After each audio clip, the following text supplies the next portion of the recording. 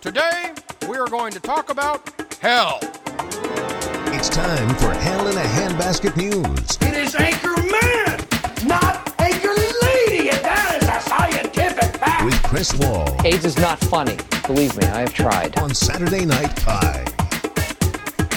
It's Friday, February 9th, 2007. Hell in a Handbasket News is brought to you by SaturdayNightPie.com. According to United Press International in Bangkok, a woman who boarded the wrong bus on an attempted shopping trip from Thailand to Malaysia has returned home after 25 years. Diana Burhang told her 8 children she accidentally boarded a bus bound for Bangkok instead of Malaysia, and once there she boarded a second incorrect bus because she could not read or speak Thai or English. Bragg, who speaks the Yaoi dialect used by Muslims in southern Thailand, said the noise and traffic of the big city confused and disoriented her, leading her to board the second wrong bus to Chiang Mai, near the border of Burma.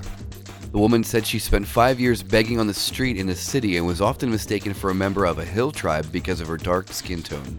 She was arrested in 1987 on suspicion of being an illegal immigrant and was sent to a social services hostel when authorities were unable to determine her origins. However, last month, 3 students from her home village arrived at the hostel for training, and they were able to communicate with Burhang and help her find her way home.